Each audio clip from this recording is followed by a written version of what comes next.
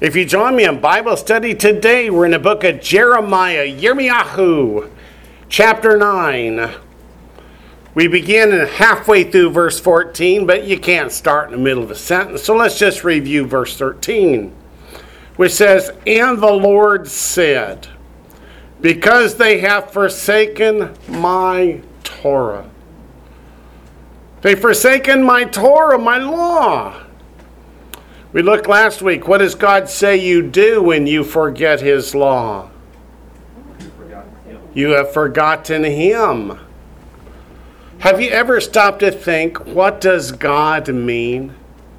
The word God means the all-powerful one that's in charge. And when He gives us a commandment and we thumb our nose at it, what we're telling Him is, you're not my God. I don't gotta have to listen to you. It says, "Forsaken my law which I set before them, and have not obeyed my voice, nor walked according to it, but." The but means here's what they did instead. They have walked according to the dictates of their own hearts, and after the Baals which their fathers taught them. The word I want you to emphasize in your notes is the word "and."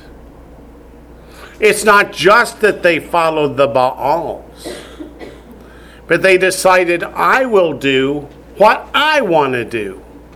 I don't care what God told me. I don't care what anybody says. I'm going to do what I want to do. After all, it's my body, right? It's my life. But does the scripture not say we're bought for a price? We're not our own. We belong to Him. But I wanted to just talk for a few minutes about one particular commandment. My heart was just overwhelmed with this. And that is the Sabbath. I read many commentaries this week about why we don't have to follow the Sabbath anymore. And they fall into a few different categories. The first category is because the word Sabbath is not even mentioned in the New Testament. That we have to follow all the commandments that are mentioned in the New Testament, but the Sabbath is not even mentioned. How many times does the word Sabbath appear in the New Testament? About 60 times. So anyone who says, well, we don't have to follow it because it's not even mentioned, needs to read a little more. So they just have a lack of understanding. Okay? The second group, they tended to come at it like this. They said Jesus violated the Sabbath over and over and over. And therefore, He showed us that the Sabbath is no longer valid. He did not. Yeah, see, that's the problem is, He never violated the Sabbath once. What He did was He didn't follow the scribes and Pharisees' man-made rules. But did He ever violate the Sabbath? The answer is no. But how can we know what His custom was? Because Luke chapter 4 tells us what His custom was. You're right. Let's go to Luke chapter 4. Luke chapter 4.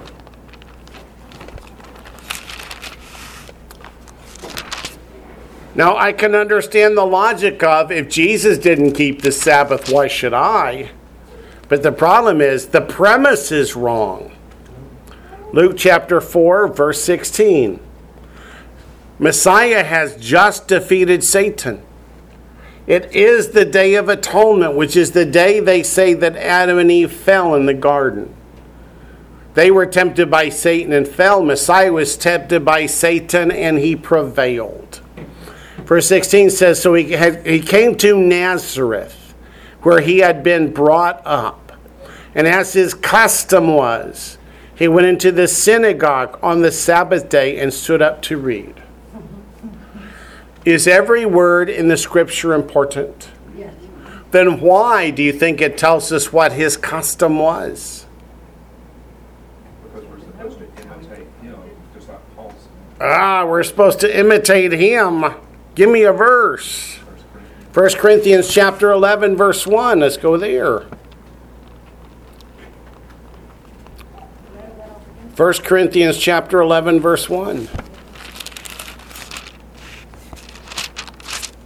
Of course, I know you could all quote it to me, but that's no fun. Let's go look at it. It says, oops, you're not there yet. 1 Corinthians 11 comes right after, well, you know. Imitate me. Who's the me? That's Paul. Just as I also imitate Messiah. Well, that's not helpful. What was Paul's custom? Oh, let's go to Acts chapter 17. So would you believe the Bible tells us that too, what Paul's custom was? Acts chapter 17. We'll start in verse 1 for context. And then in Acts 20, his custom was to preach all day on Sundays until people fell off the window. Well, we got to go there. We got to go there next. Because that's the next point. Okay. Acts chapter 17, verse 1. Now when they had passed through Amphipolis and Apollonia, they came to Thessalonica, where there was a synagogue of the Jews. Then Paul, as his custom was, what was his custom? Went into them, and for 3 Sabbaths reasoned with them from the Scriptures. So what was Messiah's custom? To keep Shabbat. What was Paul's custom? To keep Shabbat. What did he tell us? To imitate him as he also imitated Messiah. But keep a finger in Acts. Keep a finger in Acts and go up to 1 John chapter 2. 1 John chapter 2 adds something in verse 6.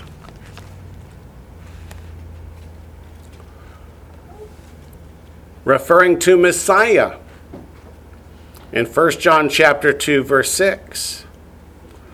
It says, he who says he abides in him, hint, hint, John chapter 15, abide in me. He who says he abides in him ought himself also to walk just as he walked. So in 1 Corinthians 11 it says, imitate me, Paul, because I imitate Messiah. We saw Luke and we saw Acts, how they both kept the Sabbath. And 1 John chapter 2 verse 6 says we ought to walk as Messiah walked. So if he kept the Sabbath, we should keep the Sabbath. But the third group of commentaries said, there is no evidence at all in the Scripture that the Gentile Christians kept the Sabbath. Let's go to Acts 13. Acts 13, verse 42. Acts 13 or 14? Acts chapter 13, verse 42. You betcha. Am I getting too soapboxy yet? Good. I'm not done yet, though. Acts chapter 13, verse 42. So when the Jews went out of the synagogue, the Gentiles begged that these words might be preached to them the next what? Sabbath. Now when the congregation, it's not congregation, it's the word synagogue, it's the word synagogue. The very same word is in verse 42. Why did they change it here just because Gentiles are going? To make it sound more churchy. Yeah. Now when the synagogue had broken up, many of the Jews and devout proselytes, what's a proselyte? That's a Gentile who's worshiping the God of Abraham, Isaac, and Jacob, followed Paul and Barnabas, who, speaking to them, persuaded them to continue in the grace of God. On the next Sabbath, almost the whole city came together to hear the word of God. So when the Gentiles came to hear Paul, when did they come? They came on the Sabbath. But what about Acts chapter 20? Well, let's go look at Acts chapter 20. What you're going to find is there is not a single reference in the New Testament of the Gentile Christians meeting on Sunday ever. It's simply not there. Acts chapter 20. Let's start in verse 6 for context. But we sailed away from Philippi after the days of unleavened bread. From unleavened bread till Shavuot or Pentecost, you do what? You count 7 Sabbaths. Verse 7, now on the first day of the week, it's Sunday morning. Oh, no, it's not. The Greek says miaton sabbaton. So it should be translated, now on one of these Sabbaths. One of what Sabbaths? The 7 between Passover and Shavuot. On one of the Sabbaths, when the disciples came together to break bread, Paul, ready to depart the next day, spoke to them and continued his message until midnight. You know the difference between a cardinal number and an ordinal number. You know numbers. What's a cardinal number versus an ordinal number? Cardinals are red. Okay, never mind. I should have expected that. 1, 2, 3, 4, 5. Those are cardinal numbers. First, second, third, fourth, fifth. Those are ordinal numbers. Ordinal means in order.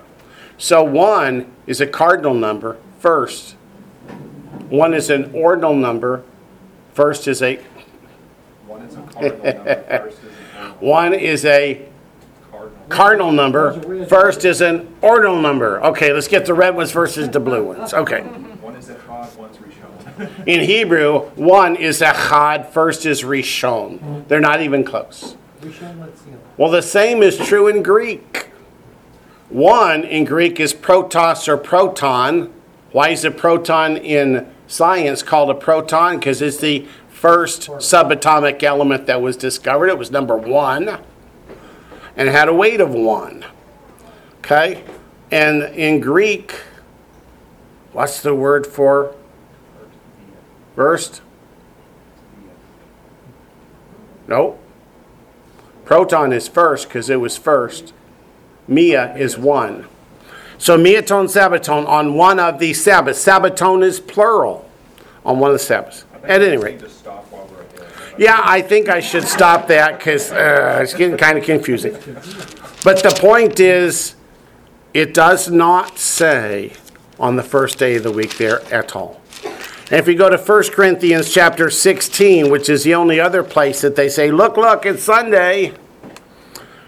1 Corinthians 16, verse 2, on the first day of the week should read on one of these Sabbaths. It's still counting the Sabbaths between Passover and the Feast of Weeks.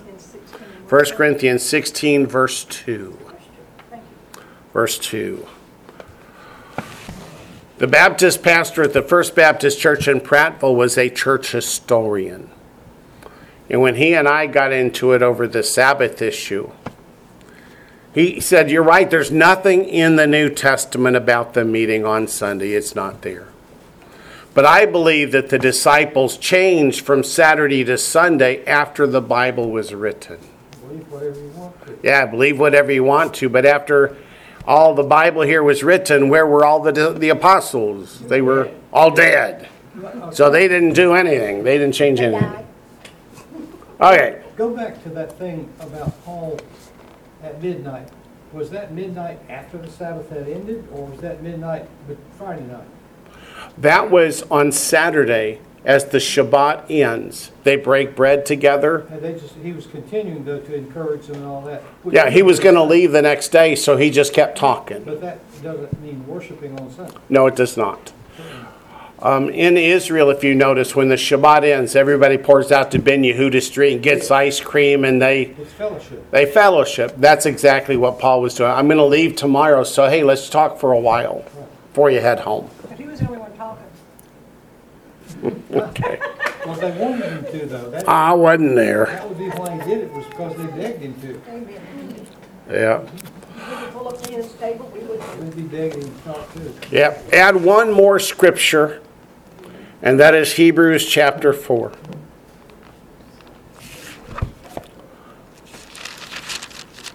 Because it is extremely important to our understanding of the topic. Hebrews chapter 4, verse 9.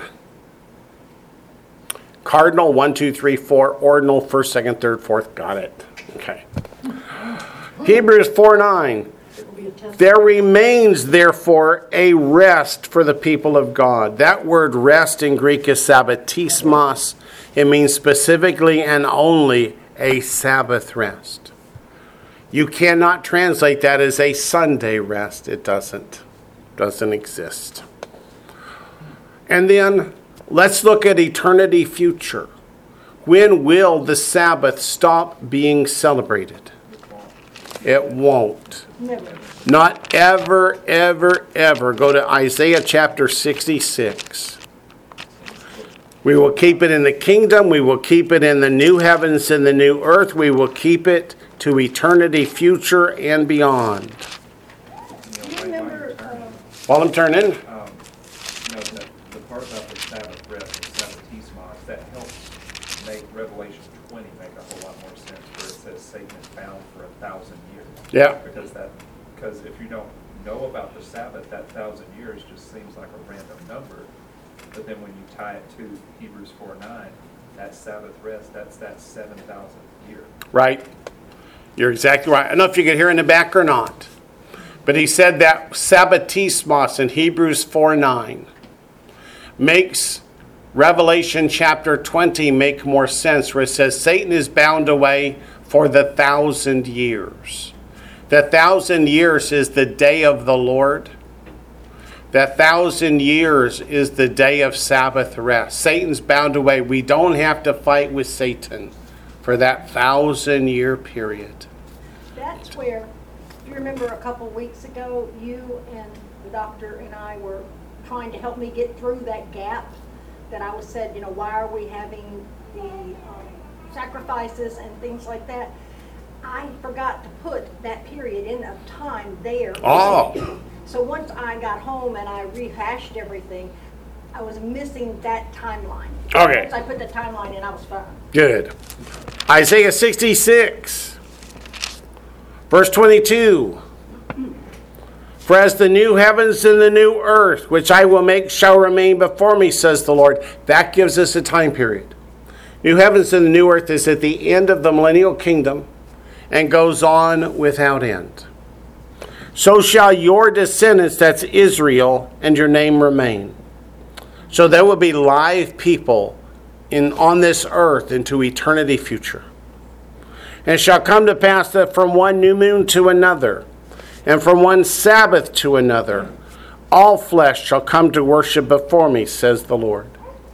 So, by looking at prophecy and the fact that we will keep the Sabbath into eternity future, should help us understand that God didn't do away with the Sabbath. When will it end? Answer is never, ever. Why? What's so important about the Sabbath that God would call it in the book of Exodus the sign that we worship the true and living God? We honor him on his day of rest. We rest with him. We look back and we say, He rested on this day, therefore He commanded us to rest on this day. And when we do, we say, we believe that what He said, He meant. That He is the Creator, He is God, we are not. And this is the sign that we worship Him and Him alone.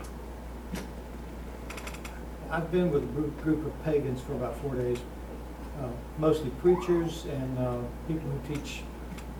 Okay, but they will insist that whoever calls upon the name of the Lord shall be saved. It doesn't matter what else in Scripture you do, period. Period.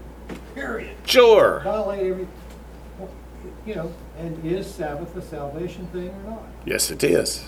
And there's so many commandments that God gives us, and they are the marks of obedience and faith. And it's not just pull that one scripture out, whoever calls upon the name of the Lord shall be saved, because they're going to live like it, they're going to act like it, and we can look at them and tell that they're saved. You can't just say because a person said the words, that's magic from now on. Yep. It doesn't matter what I do. I'm just so frustrated with Christians insisting that they don't have to believe what the Bible says because they don't want to believe it. Right. Because the devil comes to steal, kill. 1 John chapter 2. He's done it. 1 John chapter 2 is in black and white, just as clear, I think, as it could possibly be. Yeah. John 17:3 said, to know God is to have eternal life. And verses 3 and 4 of 1 John 2 tell us, how do you know if you truly know him? Does it say, now by this we know that we know him if we walk down an aisle once? So we said the words. It says, now by this we know him if we keep his commandments. He who says, I know him and does not keep his commandments is a liar, and the truth is not in him. To call upon the name of the Lord is to say, I believe in the Lord. And if I believe in the Lord, God obey. then I'm going to obey the Lord. And that's not legalism. That is not legalism. Proof of love. That is repentance and the proof of love. Give me a verse that says, if you love me, keep my commandments. John 14:50. Give me a verse that says, what is the love of God? That we keep his commandments, and the commandments are not burdensome.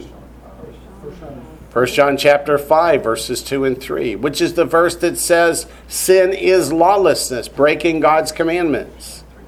1 John 3:4. So we can pick out a verse, misinterpret it, make a doctrine out of it, but come judgment day, what's the Lord going to say? Matthew 7:23. God is not deceived. No. Okay. I've been on my soapbox long enough. It's almost time to go home. So let's go back to Jeremiah chapter 9, verse 14. So how many of them actually quoted Isaiah 56, which says that if you're... How many of them quoted Isaiah 56 that has said, if you're a Gentile and you want to come into my kingdom, you got to keep the Sabbath? Absolutely none. None. Those were the three groupings that all the commentaries fell into. A, it's not even mentioned in the New Testament. We keep every commandment mentioned in the New Testament. We see it's actually, 58, 59 times it's mentioned. And if you add Sabbatismos, which they didn't, then that's 60 or so. And the other is that, well, Jesus didn't keep it, which shows that it didn't exist. And we show that that's not so. And the third group was, there's nowhere in the Bible that the Gentiles ever kept Shabbat. And we saw in Acts chapter 13 that that's not so. Those were the three categories that all those commentaries I found fell into. Yes, Doc. Before you go further, what were the groups that were, I want to put in my notes, there were groups right after John wrote Revelation that were trying to negate and to turn early worshipers to Sunday worship. The Nicolaitans. The Nicolaitans were there. Yeah, let's go to Revelation chapter 2, and we'll see what the Lord thinks of the Nicolaitans. Their doctrine was called antinomianism. It's like the churches today, is it not? Yep, Revelation 2. Weren't they just one group? Because there were other groups too that were, I mean, they were just... Yeah, but they're the one that's mentioned by name. Are they the doctrine of Jezebel? Yes, Okay, because again, a lot of these Christians are actually preaching the doctrines of Jezebel. Right.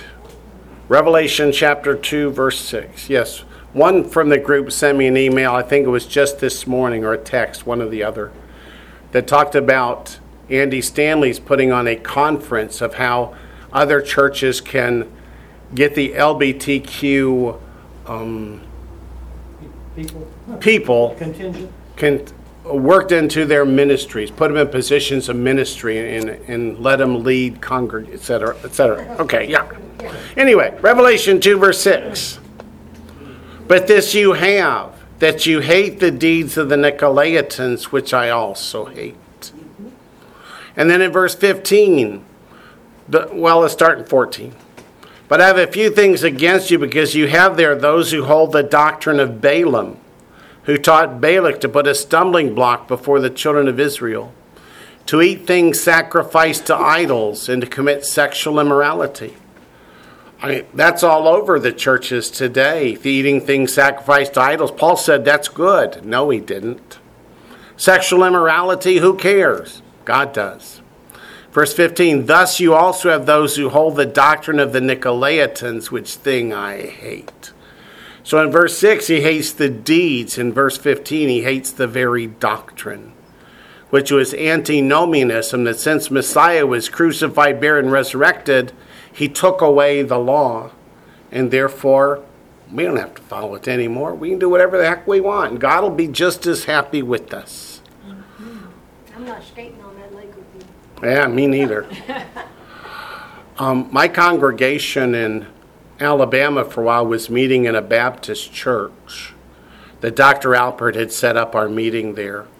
And we met until the pastor sat down with me and said, "You don't think that keeping the law matters at all to God, do you?" And I said, "Oh, yes, I do." And he said, "Well, you get out of my church." And we did. But okay, back to Jeremiah chapter 9. We're actually going to make it to verse 15. Therefore, what does therefore mean? Because they have turned away from God, decided they can do whatever they want to, and God will just have to like it, including the worshiping of pagan gods. Therefore, thus says the Lord of hosts. What do you know when you see Lord of hosts? You know, it's an end times prophecy and judgment is coming. God's raising the switch. The God of Israel. Behold, I will feed them, this people, with wormwood, and give them water of gall to drink. What do you know about wormwood? It is poison. Does poison improve the body's health? Not much. No. Wormwood kills. So when God says, they have forsaken my law, have not obeyed my voice, nor walked according to it, therefore I'm going to kill them. What should that cause us to think? That walking away from God's commandments is a good thing or a bad thing? A dangerous thing. Behold, I'll feed them, this people, with wormwood and give them water of gall to drink. Go to Deuteronomy 29:18. Deuteronomy 29:18. What is gall? Stuff you don't want to drink. Super bitter stuff.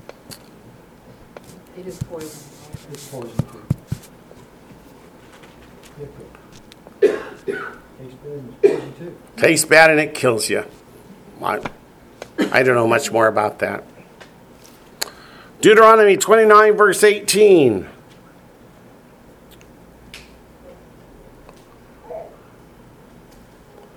I guess we have to start in 14 if we don't want to start in the middle of a sentence, huh? Because it really just goes on and on. So let's start in verse 14. I make this covenant and this oath not with you alone,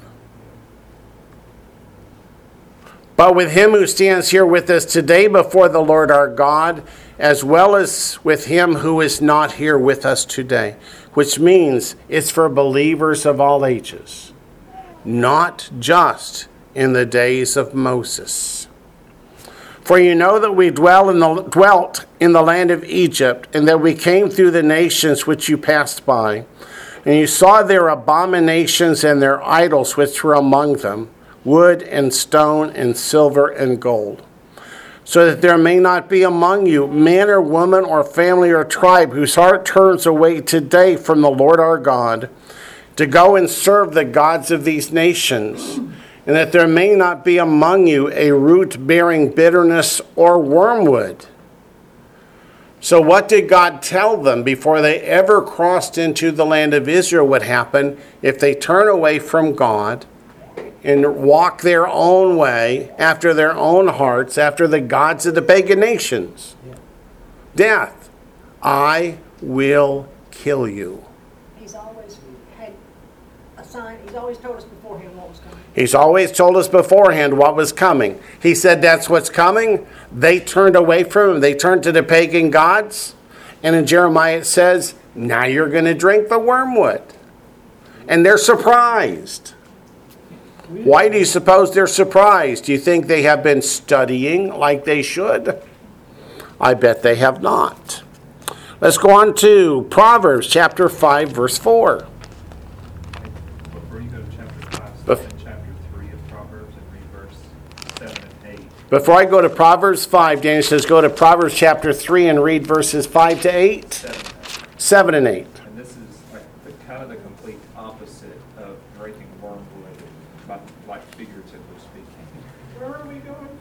Proverbs chapter 3, verses 7 and 8. Yes. So like this is like the antidote. He says it's like the antidote to the wormwood. It says, do not be wise in your own eyes, which means don't follow after the dictates of your own heart. Fear the Lord and depart from evil, which means repent and walk in holiness. It will be health to your flesh and strength to your bones. So while disobedience leads to death, what does obedience lead to? Life. Good. Now to Proverbs chapter 5, verse 4. I hadn't stopped at that particular verse because it didn't mention wormwood. But it was a good one. It's the antidote to the wormwood. So verse 5. Proverbs chapter 5, verse 4. Talks about the lips of an immoral woman. It says, but in the end she is bitter as wormwood, sharp as a two-edged sword. So in our society today, where sex is free and easy, does that mean it's okay to God? I heard preachers just this week saying, hey, we got to catch up with the times. If people think it's okay, we can't be telling them it's not. What does God say sexual immorality is like? Wormwood and a two-edged sword, which means death. Jeremiah 23, verse 15. You know, it's interesting that he calls sexual immorality, It's interesting they call sexual immorality sharp as a two-edged sword, which is also what he calls his word. which is also what he calls his word. So if you disobey the word, If you disobey the word, you're getting struck by the Other sword. two-edged sword. Yeah. Jeremiah 23:15 says, therefore thus says the Lord of hosts concerning the prophets, talking about the false prophets. Behold, I will feed them with wormwood and make them drink the water of gall. For from the prophets of Jerusalem profaneness has gone out into all the land. So in Jeremiah, what are the false prophets teaching them? To follow God closely? No, quite the opposite.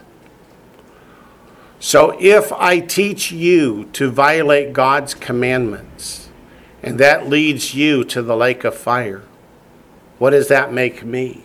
False teacher. False prophet, false teacher, and a murderer, right? So what does my future look like? Dead. Pretty smoky. Yeah. Let's go to Amos chapter 5, verse 7. Amos chapter 5, verse 7. you know, God God lays it out so clearly for us. lays it out so clearly for us. It's just a perfect dichotomy. I mean, it's like It's a perfect dichotomy. What do you have on one hand? you have life, You have life, the other? death. Death. Now, in Isaiah 66, on one hand you have his servants, the other you have his enemies. Which one's in the life hand? His servants. If we do not serve God, we do not obey him, what does that make us? Makes us his enemy. However we slice it, the Bible seems to me to be so very clear. So let's look at Amos chapter 5, verse 7. You who turn justice to wormwood and lay righteousness to rest in the earth. So when you turn people away from righteousness to lawlessness, God says it's like you fed them wormwood. Like you fed them wormwood. This answers the question that I hear so often. People say, Wayne, if the teacher teaches the people wrong, God won't hold the people responsible for their sin, right? Yeah, he most certainly will. Sin is sin. Sin is sin. If only we had a Bible we could study. Go to Amos chapter 6, verse 12.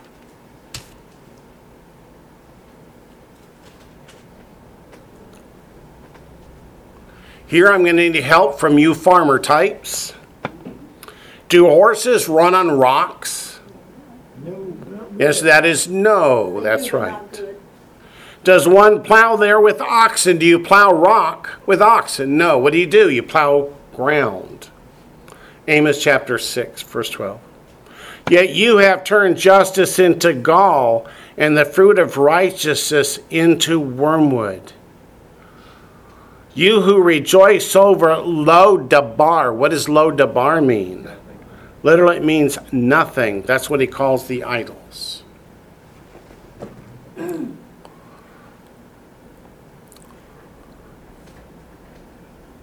Remember Romans 6:16. Let's go up there and look at that for a minute. Do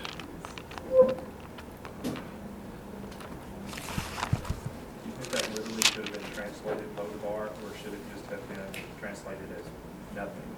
It should literally have been translated as nothing.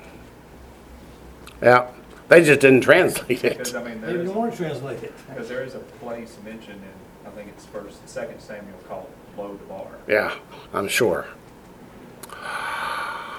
Romans 6:16. Some verses just catch in my mind like earworms. You guys have those at night. You try and sleep and songs go round and round. Some verses do that to me. And this is one. Do you not know that to whom you present yourselves servants to obey, you are that one's servants whom you obey, whether of sin leading to death or of obedience leading to righteousness? If you follow a path of lawlessness, which is sin, where does it take you? It says leading to death. Paul's talking to Gentile Christians in the church at Rome. He's not talking to unsaved people out in the marketplace. So what does Paul tell them? What shall we say then? Shall we continue in sin that grace may abound? And his answer is no. Me genoito, certainly not. God forbid. No way, Jose. However you want to phrase it. When it says, or of obedience leading to righteousness, the traditional church throws up on that. And it says you can't get to righteousness by keeping God's commandments. But the fact is, you keep God's commandments out of faith and love. Salvation's by faith. If you have faith in God, you love God, and that leads you to obedience. And that ties right to 1 Corinthians That ties right to 1 Corinthians 3. chapter 3, It says, when you get saved, that's your foundation. verse 11. But then what do you build on that? Right, when you get saved, there's no other foundation than that which can be laid except that which was laid, which is our Messiah Yeshua. Salvation by faith, but then you build on it. You build on it with your works. You build on it with your works. And if your works lead you off into lawlessness and sin, in Matthew 7:23, Messiah says, I never knew you. Okay, I'm going to go now to the book of Revelation chapter 8, verse 11. Revelation 8, verse 11.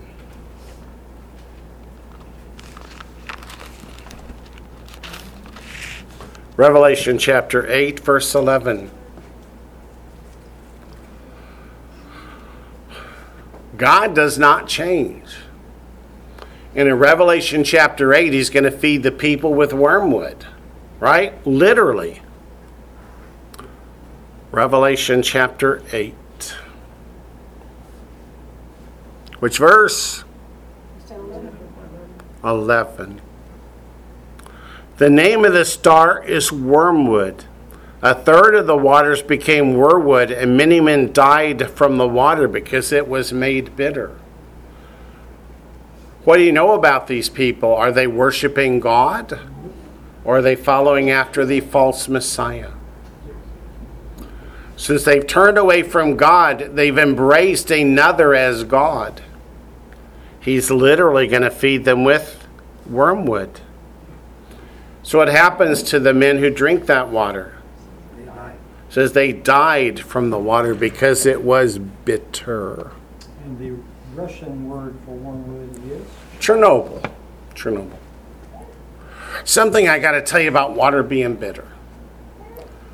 Normally, when we go to Israel, we don't get to go to Jericho. I haven't been there since in the 90s, but we're going on this trip, go by Jericho. And Jericho is the place where Elisha, who followed Elijah, turned the bitter water sweet.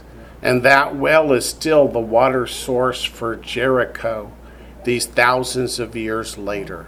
The water is still sweet. God does not change. We went to Jericho, but we didn't go there. Gotcha. Matthew chapter 27, verse 34. What was that verse? Matthew chapter 27, verse 34. I've also never gotten to go to Hebron, and we're going to go to Hebron. I'm looking forward to that, boy. Matthew 27, 34. Now, will you be recording for us here? Will I be recording? No. Or we won't see you, you won't be in any classes? Right. Matthew 27, verse 34. When Messiah was hanging on the tree, the prophecy said he would be extremely thirsty, and he was. In verse 34, they gave him sour wine mingled with gall to drink. When he had tasted it, meaning when he found out what it was, he wouldn't drink it. For two reasons. One, the gall would have dulled the pain. But secondly, he told the disciples at the Last Supper he wasn't going to drink wine again until he drank it with us in the kingdom. And if you know anything about our Messiah Yeshua, when he says something, he means it. He keeps his word. So let's go back to Jeremiah. Chapter 9, verse 16. Verse 16 says, I will scatter them also among the Gentiles, whom neither they nor their fathers have known.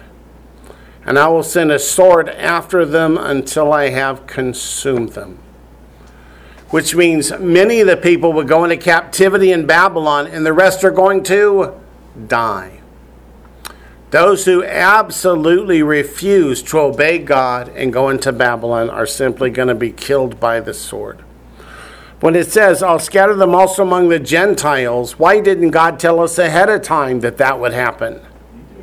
He did. That's Deuteronomy 28, verses 36 and 37. So let's go back to Deuteronomy chapter 28, verses 36 and 37.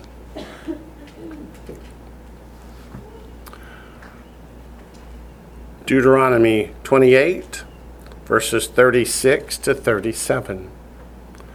Then the Lord will bring you and the king whom you set over you. Did they have a king when Moses wrote this? No.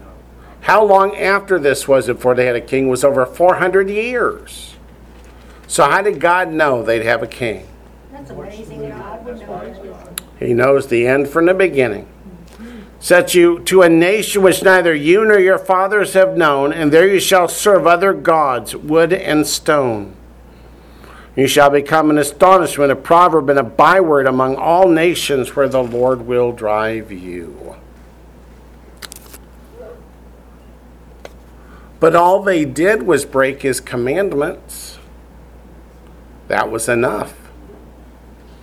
That was enough. You can ask questions, sure. Why is it that Why is it that food law the food laws seems to be one of the things that stick in people's minds? seems to be one of the things that stick in people's mind They can't get over it. that they can't get over it. They can't get past it. Because that would mean the Bible was true if they accepted that. They just don't want to accept that. Yeah, I think it's more that. It's an antinomian thing. It's an anti-Semitic thing. It goes there too. In the 4th century, when Constantine said you must eat pigs, it was a measure of anti-Semitism. If you've never read the letter from Constantine about when they made the changes, come up after the teaching and I'll show it to you. He says, we hate the Jews, we'll do nothing like the Jews. And it's been a matter of anti-Semitism. That's true with the Sabbath, with the feasts and festivals, and with the food laws. They look too Jewish, and we hate Jews. Are we supposed to hate Jews? We're not supposed to hate Jews. Grafted into the olive We're supposed to be grafted into the olive tree. Yep. Okay, so back to Jeremiah. We're still in chapter 9. We're up to verse 17. Thus says the Lord of hosts. Again, there's an element of end times prophecy, which means as we come into getting close to the day of the Lord, Israel's just now starting to come out of captivity and back into the land. But does that mean that all is well for Israel from this point forward? No, it does not. And that's why verse 17 is so important. Thus says the Lord of hosts, Adonai Zavaot, consider and call for the mourning women, that they may come, and send for skillful wailing women, that they may come. I want you to turn first to Matthew chapter 9, and let me explain what the wailing women are. It was a profession back in the Bible times. You hired yourself out to go mourn and cry when somebody lost a loved one. As they were sitting Shiva, most of them can't cry for 7 days, so they hire people to come in and help them cry. Really, Matthew chapter 9, verse 23. Verse 23? Yep, Matthew chapter 9, verse 23. When Yeshua came into the ruler's house, what do you know about this ruler? He had a dead daughter or a sick daughter. Yep, that's the one about his daughter. And saw the flute players and the noisy crowd wailing. That's not just family there. These are the hired women wailing. He said to them, make room, for the girl is not dead but sleeping. And they ridiculed him. They ridiculed him. They went from mourning to ridicule just like that. They went from mourning to ridicule just like that because they're just being paid. They don't really have anything invested in it. When the crowd was put outside, he went in and took her by the hand, and the girl arose. Let's look at Mark chapter 5. Mark chapter 5, verse 38. Have any of you ever been to a service like that? Yes. I have. Mm-hmm. In Chattanooga, yeah. Mark chapter 5, verse 38.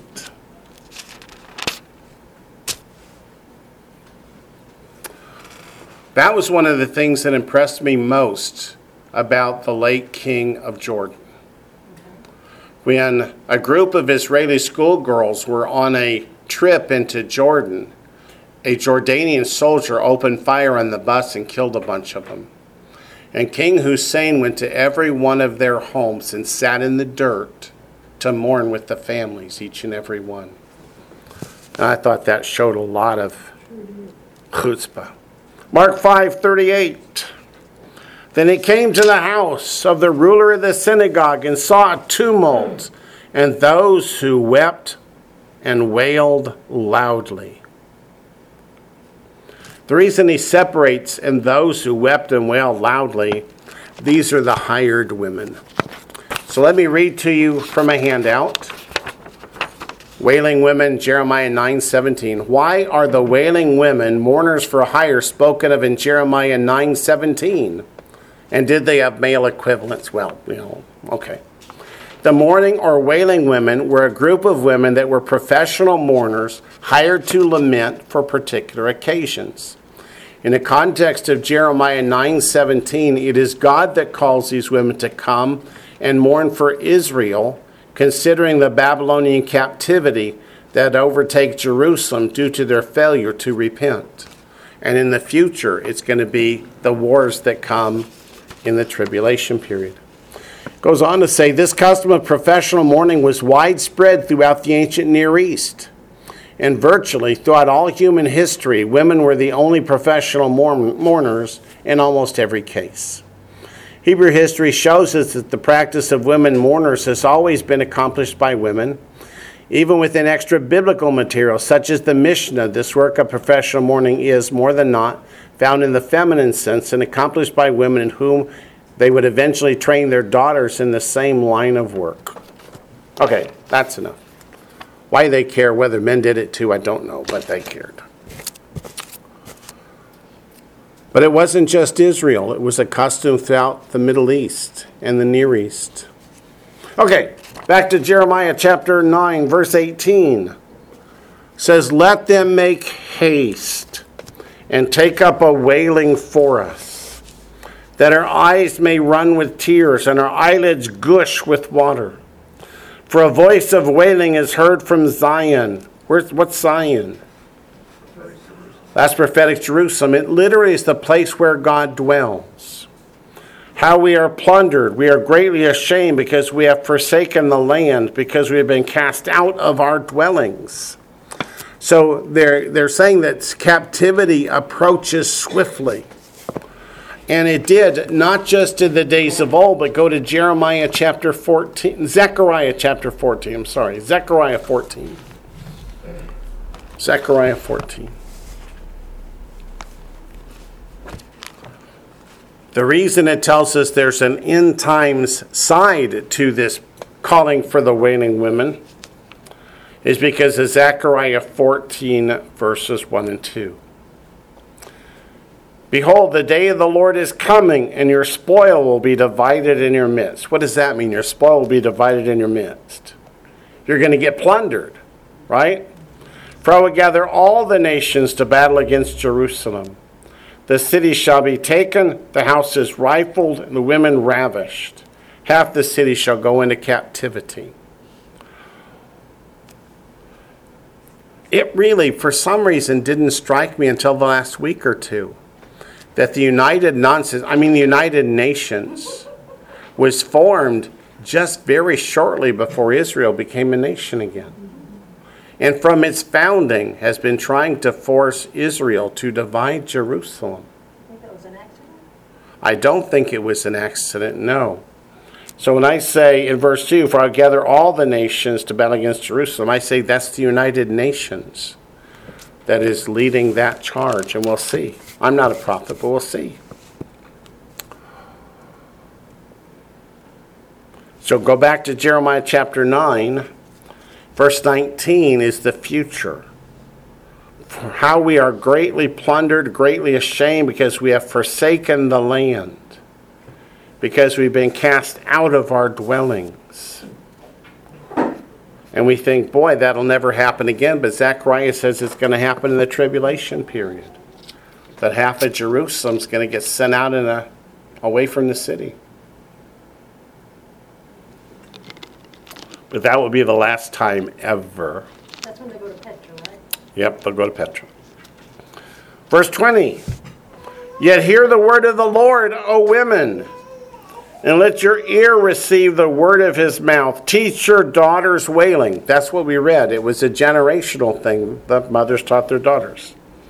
And everyone her neighbor a lamentation. For death has come through our windows, has entered our palaces, to kill off the children, no longer to be outside. I got to stop. Oh man, that hurts. My first trip to Israel was in 1992, and we had 2 tour guides.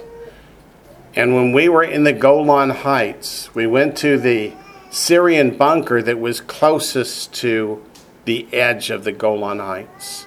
And you literally could throw rocks down on the Israeli valley below. And she said, I was part of the Israeli army that liberated the Golan Heights. And she said, you do not understand the significance when your president and Congress are trying to force us to give the Golan back to Syria. She said, see all that land down there in the valley? It's the Jezreel Valley, by the way. She said, there were whole generations of children that never, ever got to go outside. Because if they went outside for any reason, the Syrian snipers would shoot them dead. And America thinks we should give this Golan back to the Syrians so they can do it again. No, won't happen. Okay, to kill off shall no longer to be outside, and the young men no longer on the streets. So that's not just poetic language. That literally is in our modern history.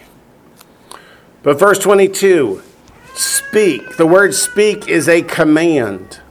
And it's a piel command. If you know the difference between pa'al verbs and piel verbs, it means strong emotion. It means kick the podium, pound the podium.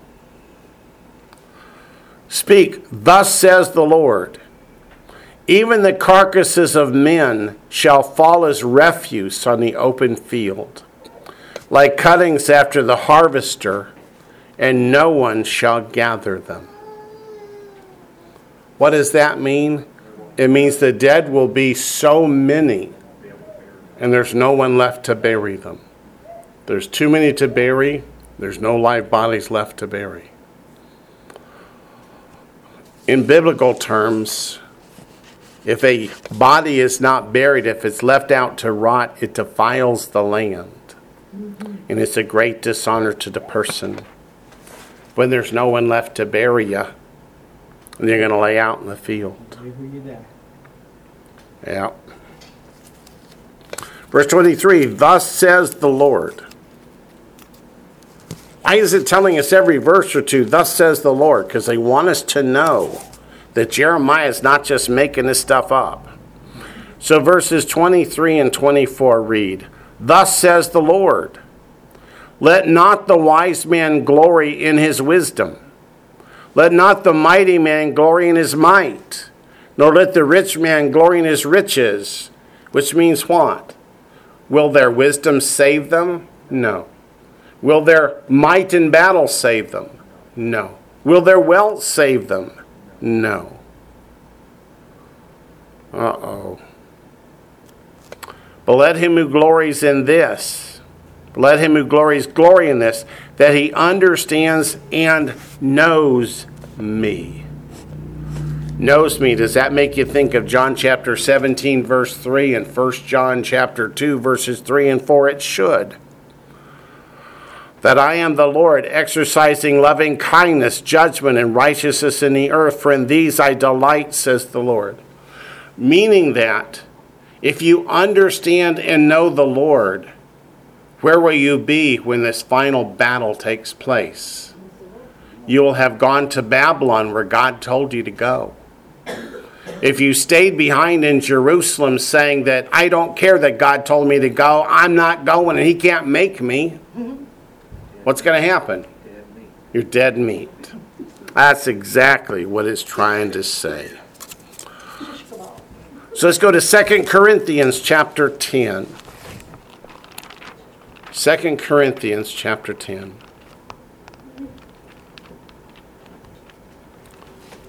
Second Corinthians chapter 10. And you know, and you will see as we continue to study Jeremiah, as much as Jeremiah called on the people to repent, there were hundreds of false prophets telling the people to just ignore him, he's wrong. Sounds like our present day. Sounds a lot like our present day. In Matthew chapter 7, the Lord describes two roads that all those who think they're saved are walking. Where does the broad road go? Destruction. To destruction. The narrow road, what does Messiah say? And few there be who find it. Okay, I digress. 2 Corinthians chapter 10, verses 17 and 18. But he who glories, let him glory in the Lord. They're taking that from Jeremiah chapter 9, which tells you what? It hasn't changed. For not he who commends himself is approved, but whom the Lord commends. Does the Lord commend the loving, faithful, obedient one, or the arrogant, stiff-necked, disobedient one? You guys looking at me like that's a silly question. Okay. Hey, Wayne, Yes, sir. and with Paul being a rabbi, And with Paul being a rabbi, he's throwing out this verse from Jeremiah. he's throwing a verse from the Jeremiah. The students then what? They're supposed to go back and put it into the proper context. Supposed to go back and put the proper context. And what's the context? If you break God's law If you break God's law and you're disobedient, prepare to die. die. Prepare to die. As I often say as we're looking at Isaiah 66, when God returns, and slaughters those that are eating pigs and worshiping idols, is it so they can get to heaven faster? No. Answer is no, it is The other not. place faster. It says Yeah. they'll be consumed together, and consumed doesn't mean a good thing. Yeah, they'll be consumed together does not mean a good thing. Correct. So let's go to Psalm 89. Psalm 89. Bet you guys think you know where I'm going, Probably not. but I'm not. 34. Not going to verse 34. Fooled you, but You have no impulse control. You'll be- But I have no impulse control and I have to read it anyway. But Psalm 89 verse 14. 89? Psalm 89 verse 14.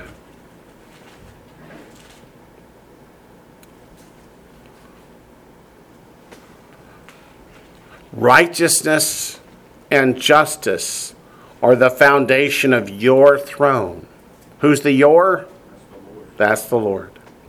Mercy and truth go before your face. Righteousness and justice means what gets meted out to the unrepentant sinner. What he deserves. What he deserves, which is judgment. So we get so focused on God is love, and he is to his children. But to his adversaries, to his enemies, is he a loving father? No. And then that goes back to the whole essence of Ehyeh, Asher, Ehyeh. And then it goes back to the essence of Ehyeh, Asher, Ehyeh. I will be whom I will be. Meaning it depends who you are, your relationship to God. If you are his loving child, he is a loving father. And if you want to spit in his eye, well, expect the consequences. And go to Isaiah 16. And you know the verse in John 8 that people always where The verse in John 8, Yeshua says, before Abraham was, I am. where Yeshua says, before Abraham was, I am. Trying to trace it back to Exodus 3 is what they're trying to do. You know? They're trying to trace it back to Exodus 3, and yeah, they're just so wrong. But if that's what they're trying to do, they're saying that he's the Lord. And if they're saying, oh, Jesus is love, Yeshua is love, love, love, love, love, what does I will be who I will be mean? Like, do they step back and take the 10,000 foot view and look at what it means? Yeah, too often the answer to that is no. They certainly should, though. They should step back and look at what does I will be whom I will be mean. Yeah. Isaiah chapter 16, verse 5.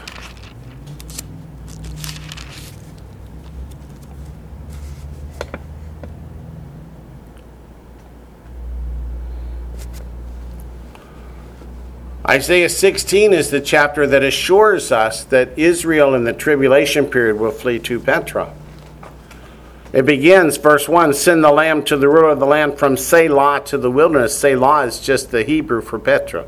Petra's Greek. So that's the place in Jordan where, well, we'll be going next month if we're still here. But in verse 5, which is the verse we came to look at, it says, in mercy the throne will be established. But we know from many scriptures, including Exodus chapter 20, God shows mercy to whom? Those who love me and keep my commandments. In mercy, the throne will be established, and one, that's Messiah, will sit on it in truth. Truth is Torah. In the tabernacle of David, judging and seeking justice and hastening righteousness. Is he going to teach us the Torah? Yeah, that's what Isaiah 2 and Micah 4 both say, and that's what Isaiah 16:5 here means. When Messiah sits on the throne, ruling over the Messianic kingdom, he is going to judge and seek justice. And what about those who refuse and say, no, I'll do what I want to do? Does Isaiah chapter 65 tell us that they will die in the millennial kingdom? Yes, it does. Then Hosea chapter 2, verse 19.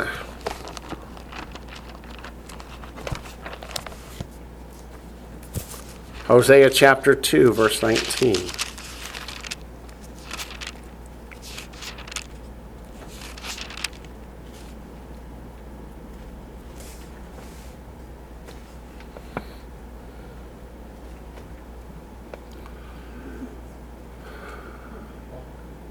Hosea chapter 2, verse 19. I'll betroth you to me forever. Yes, I'll betroth you to me in righteousness and justice, in loving kindness and mercy. To whom does God show mercy?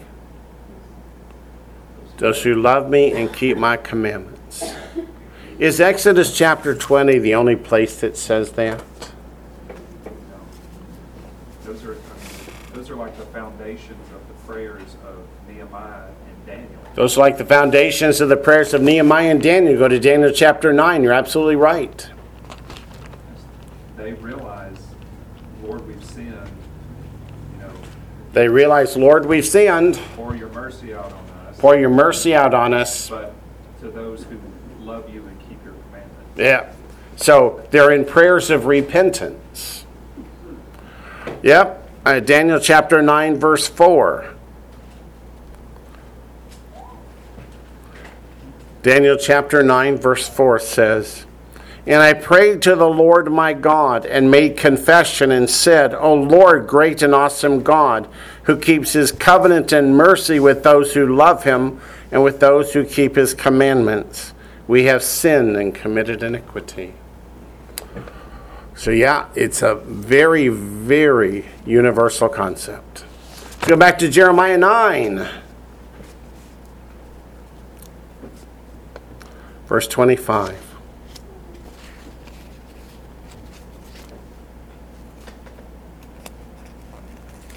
Let me give you a chance to get back there. Daniel chapter 9, verse Jeremiah, thank you. Chapter 9, verse 25 and 26 we'll read together. Behold, the days are coming, says the Lord, that I will punish all who are circumcised with the uncircumcised. That says Jew or Gentile alike. Why is he punishing them all? They're all sinning. Because they're all sinning. Circumcision says, we will keep your commandments. But if they're not, then it's as if they're uncircumcised. Verse 26 says, Egypt, Judah, Edom, and the people of Ammon, Moab, and all who are in the farthest corners who dwell in the wilderness, for all these nations are uncircumcised, and all the house of Israel are uncircumcised in the flesh. No, This is in the heart. are uncircumcised in the heart, and that's the point I want to make.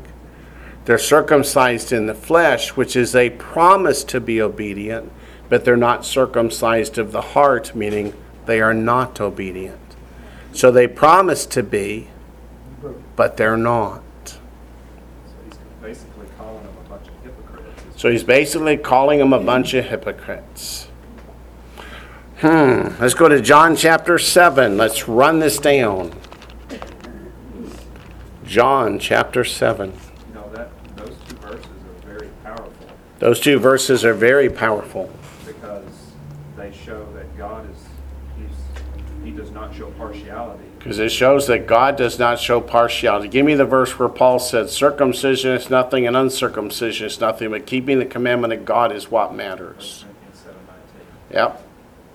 I mean, so this just shows God requires everybody to keep his commandments. Yep. 1 Corinthians chapter 7, verse 19 Yes. shows that God expects everyone to keep his commandments. So that may even be in my list of cross-references here. We'll find out. But go to John chapter 7, verse 22.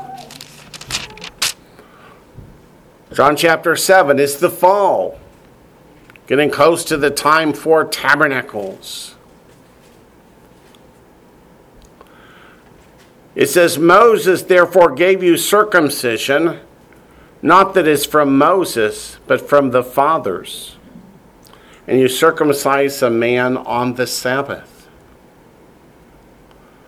Did God command them to circumcise? No. Where are you at, sir? John chapter 7, verse 22. Oh, 22. Okay. Circumcision, physical circumcision in the flesh, is a sign of a covenant. It's not a commandment. And yet, because it's a tradition of the elders, they will violate the commandment for the Sabbath in order to keep the custom of the fathers. That's what he's trying to tell them here. Acts chapter 15, verse 1.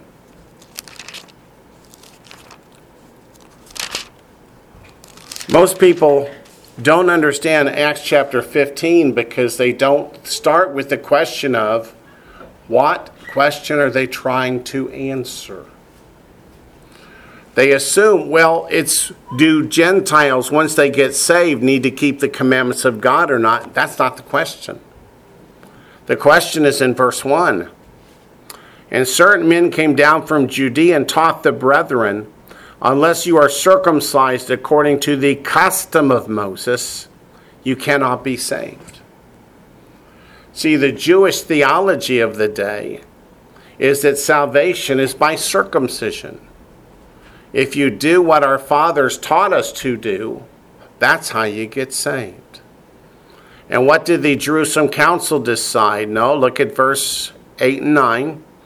So God, who knows the heart, acknowledged them by giving them the Holy Spirit just as he did to us, and made no distinction between us and them, purifying their hearts by faith. So the question is, how do we get saved? Is it by faith or by circumcision? The answer is by faith. Back to the other point, though. The instruction was circumcised on the 8th day. Right. It doesn't matter what day it falls on. If it's the 8th day, the blood is at the peak point for clotting and so forth. So you simply obey the rabbis work on the Sabbath. Sure. I mean, they're not judged as guilty because they work on the Sabbath. The priests worked on the Sabbath. Yeah. So Yeah. I'm just saying that it may not have been a commandment, etc., but the instruction was, and it was a medical instruction, that you do that on the 8th day, and it was best for the baby that you did that. And Sure. God honored that. And God honored that. Right. Going on to Romans chapter 2.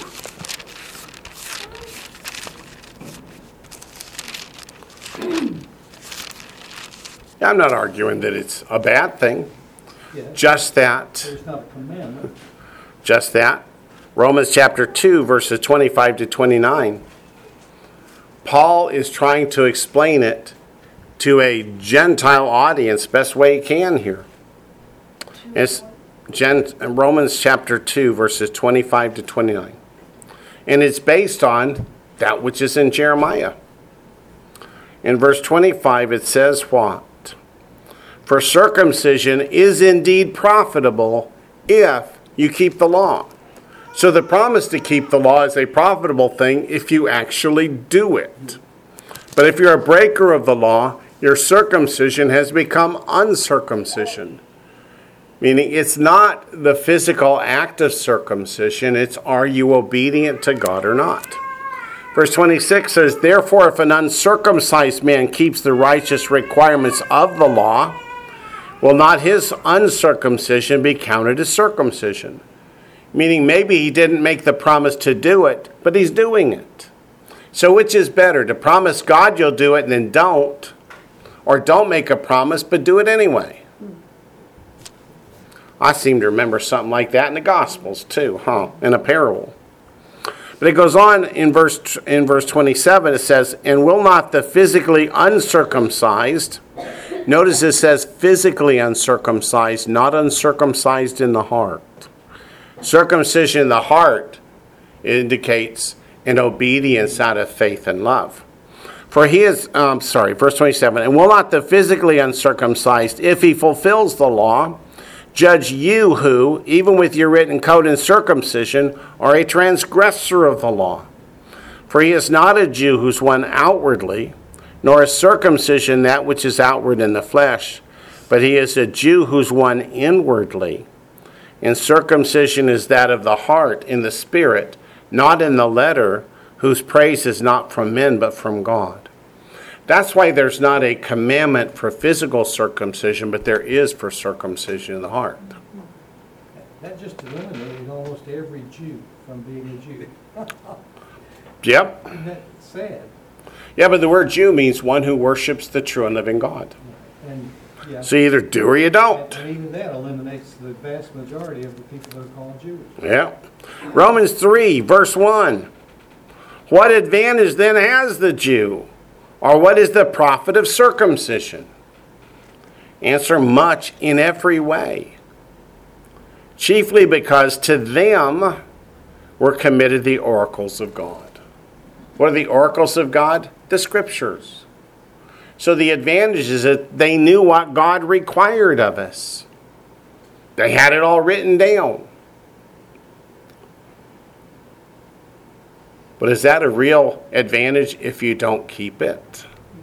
Not so much. That's why it says in verse 3, what if some did not believe? See that word some? Sometimes we forget that there were a lot of Jewish people who did believe. Will their unbelief make the faithfulness of God without effect? Answer, certainly not. So the fact that some Jews didn't keep God's commandments, does that make God's commandments irrelevant? No. Remember, this is the same chapter where Paul says in Romans 3:31, do we then make void the law through faith? Answer, certainly not. On the contrary, we establish the law. You know what commentators say about verses like that? They say, well, you have to understand it doesn't mean all of the law. It means the New Testament law. No, it means we have to divide the law into three categories. Is it a moral commandment? Oh, that still applies. But is it civil or ceremonial? Oh, those don't apply anymore. Where's that in the scripture? Nowhere. It's just an excuse. Romans chapter 4, verse 11.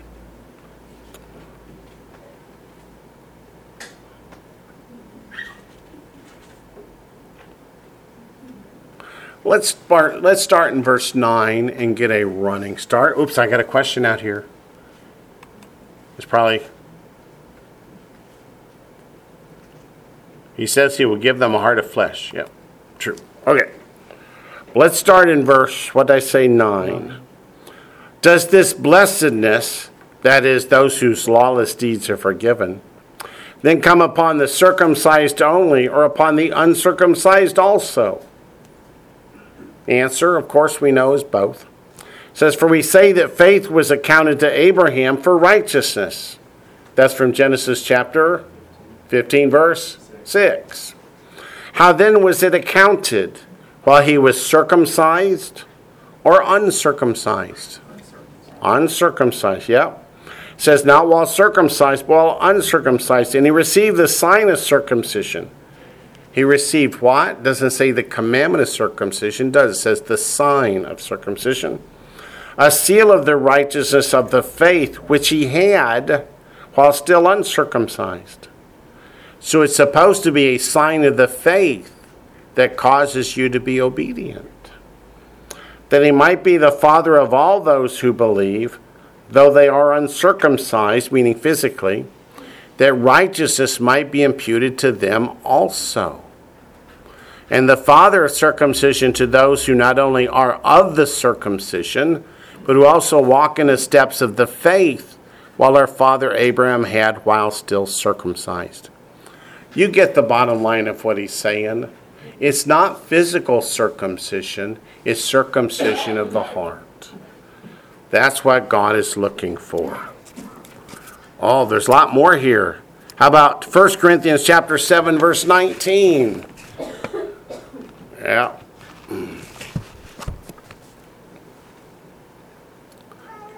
If you're not familiar with this verse, and I'm sure that all of you in here are, but I'm not sure everybody that will listen online is, it's very important.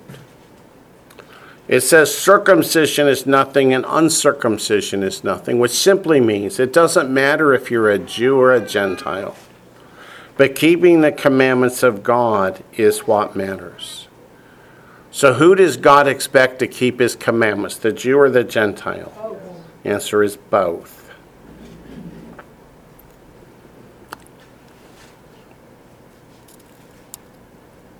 Oh yeah, that's a good one too. Galatians chapter 5. Galatians chapter 5, verse 6.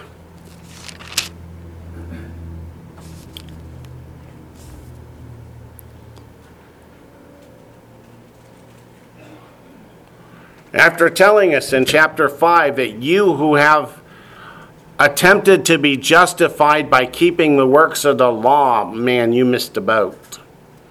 He says in verse 6, for in Messiah Yeshua neither circumcision nor uncircumcision, meaning of the flesh, avails anything, but faith working through love. Now, how does this relate to 1 Corinthians 7:19? Faith working through love produces what? Obedience. So that's how those two verses fit together like hand in a glove. And then in Galatians 6:15, I know people say Galatians says once you're saved, you're forbidden from keeping the law, but that's not what it says at all. Galatians is the same as Acts chapter 15, verse 1. It's how are we saved? How many people have ever been saved by keeping the commandments? None. Salvation's by faith. That's the way it's always been. It's never changed. But if you come to faith, then what does God expect you to do?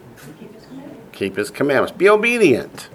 Galatians 6:15 says, for in Messiah Yeshua neither circumcision nor uncircumcision avails anything.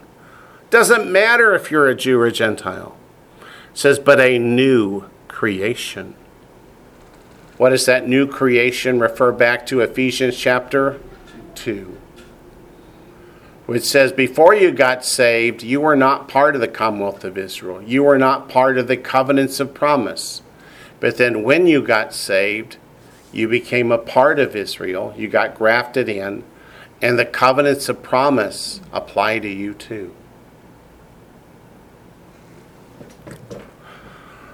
As if that was not enough, go to Deuteronomy chapter 10.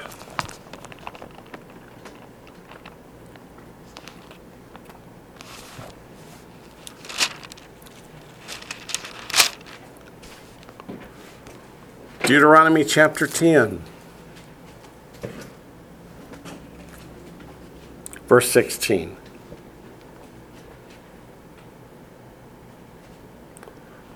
Therefore, circumcise the foreskin of your heart and be stiff-necked no longer.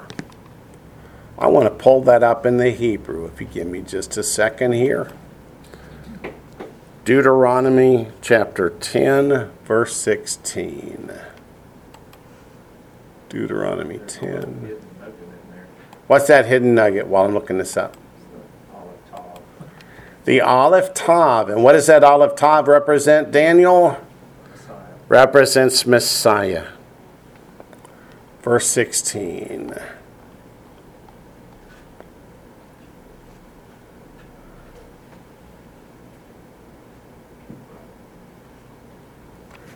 All righty.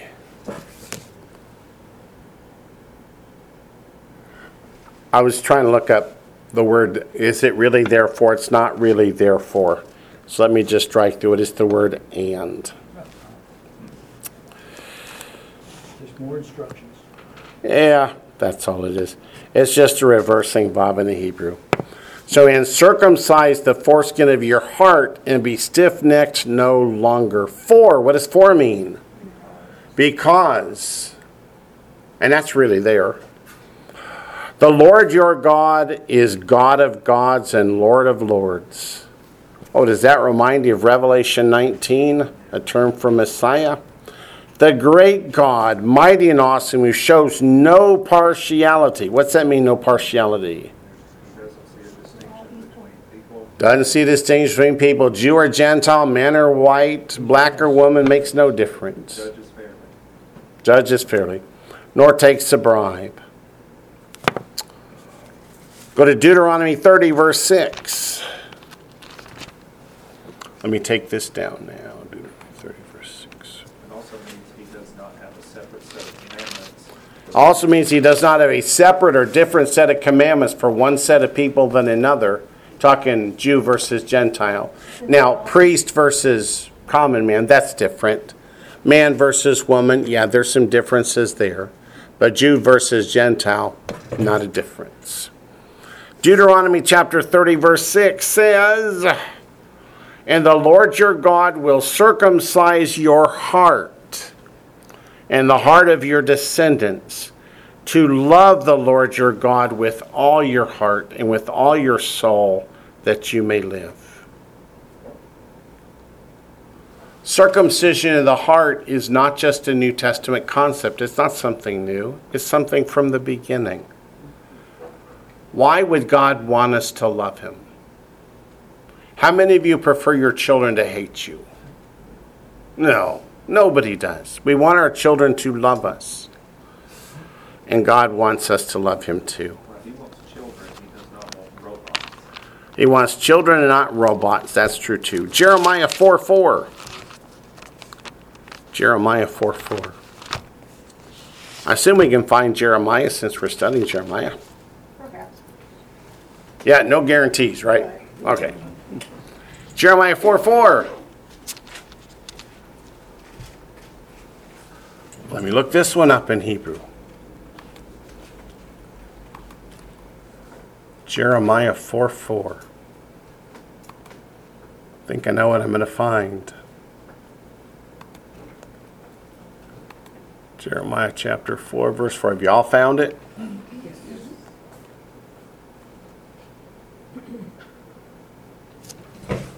It says, "Circumcise yourselves to the Lord and take away the foreskins of your hearts," and that's a commandment. Not physical circumcision, but circumcision of the heart. Take away the foreskins of your hearts, you men of Judah, inhabitants of Jerusalem, lest. What's lest mean? Here's what's going to happen if you don't. Here's what's going to happen if you don't. "Lest my fury come forth like fire and burn so that no one can quench it because of the evil of your doings." So what's another term for circumcise your heart? Repent. Get saved.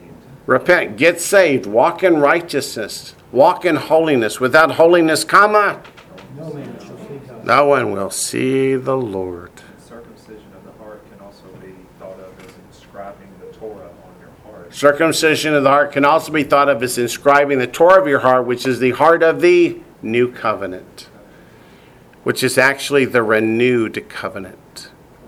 You guys know the difference between neos and kainos, right? If you look at the new covenant, throughout the new covenant, it's the word which? Kainos. Renewed, refreshed. Let's look at Romans 2:29, and I put in my notes again. Yeah, I know, we just looked at it. But it's just too important. Romans 2:29. But he is a Jew who is one inwardly, and circumcision is that of the heart, in the spirit, not in the letter, whose praise is not from men but from God.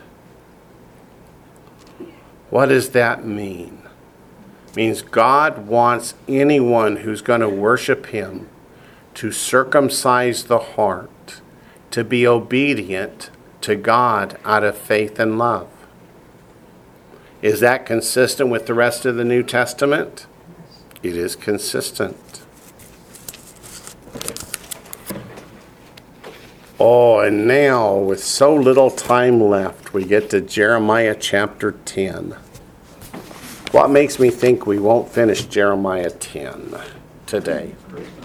9, not 10. What's that? We were 9, not 10. We were in 9, but we just finished 9. Right, but you said finish 10 today? Yeah, I don't think we'll finish 10 today. I don't think we're ready to get started. We'll get started.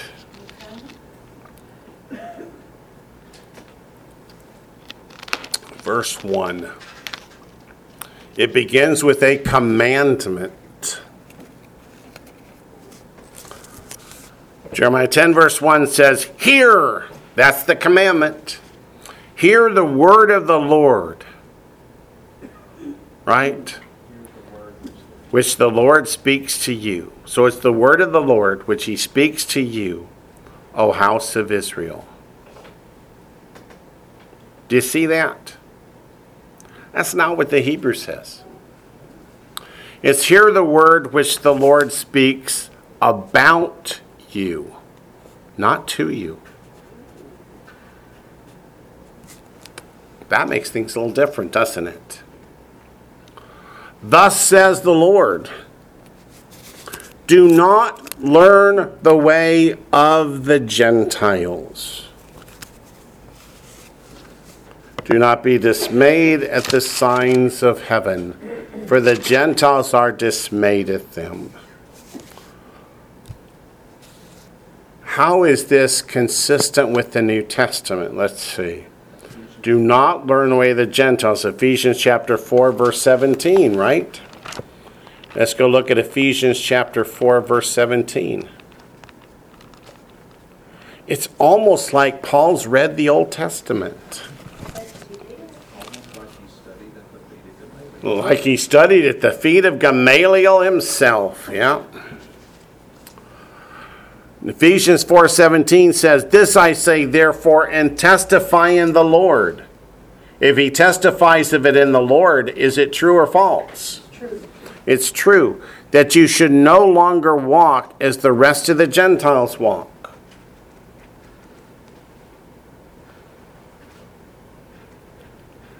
What's that little word that appears about 60 times in the New Testament? Oh yeah, repent. If you repent, then you can no longer walk in the sins that you did before you got saved. If you continue in sin, what have you not done? You've not repented. Romans 6:1, what then? Shall we continue in sin that grace may abound? God forbid. What is sin? 1 John 3:4, sin is lawlessness, breaking God's commandments. I say that's a little bit different than just go ahead and keep sinning because God likes it. Not the same God I know. Yep, me too. Let's make another change back in Jeremiah chapter 10, verse 2.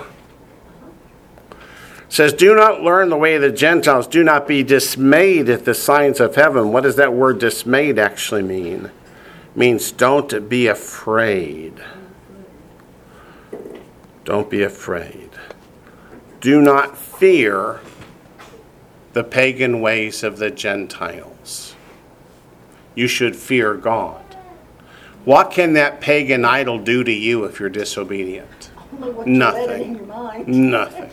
What can God do if you're disobedient? Anything you want. Remember the gall and wormwood? Yeah. Scripture says, don't be afraid of the one who can kill the body, but kill the body and cast the body and soul into hell. Yes. Let's go to Deuteronomy 12, 1-4. I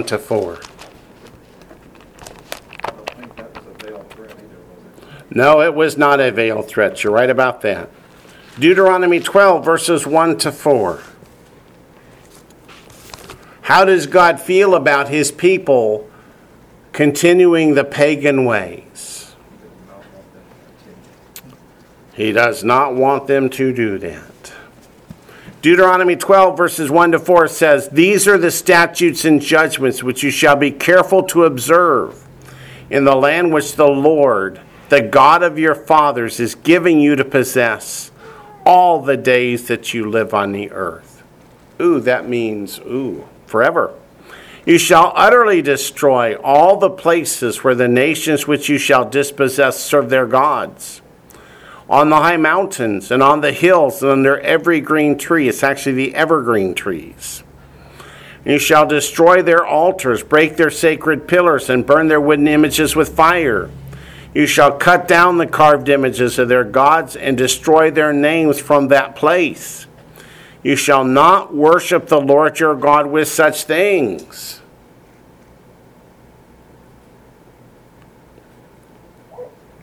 So the fact that they would cut down an evergreen tree, bring it in the house and put it on a base so it won't fall over and decorate it with silver and gold. Should we do that for God? He doesn't ask me to. No. In Israel, they have actually found in archaeological digs some of these evergreen trees, and they really are decorated with silver and gold balls. The gold ones represent the sun, and the silver ones represent the moon. That's why they were decorated with silver and gold balls. And we have run out of time. We're going to look at Ezekiel chapter 11 anyway. Then we'll quit. Ezekiel chapter 11. And next week we can argue whether we're talking here specifically about Christmas trees or not. I look forward to the arguments. Ezekiel chapter 11, verse 12. And you shall know that I am the Lord, for you have not walked in my statutes, nor executed my judgments, but have done according to the customs of the Gentiles, which are all around you. What do you think God's about to unleash? Judgment. Yeah, the woodshed's coming. With that, we've run out of time. We'll pick up next week, Lord willing, if we're still here, in Jeremiah chapter 10, continuing verses 2 to 4.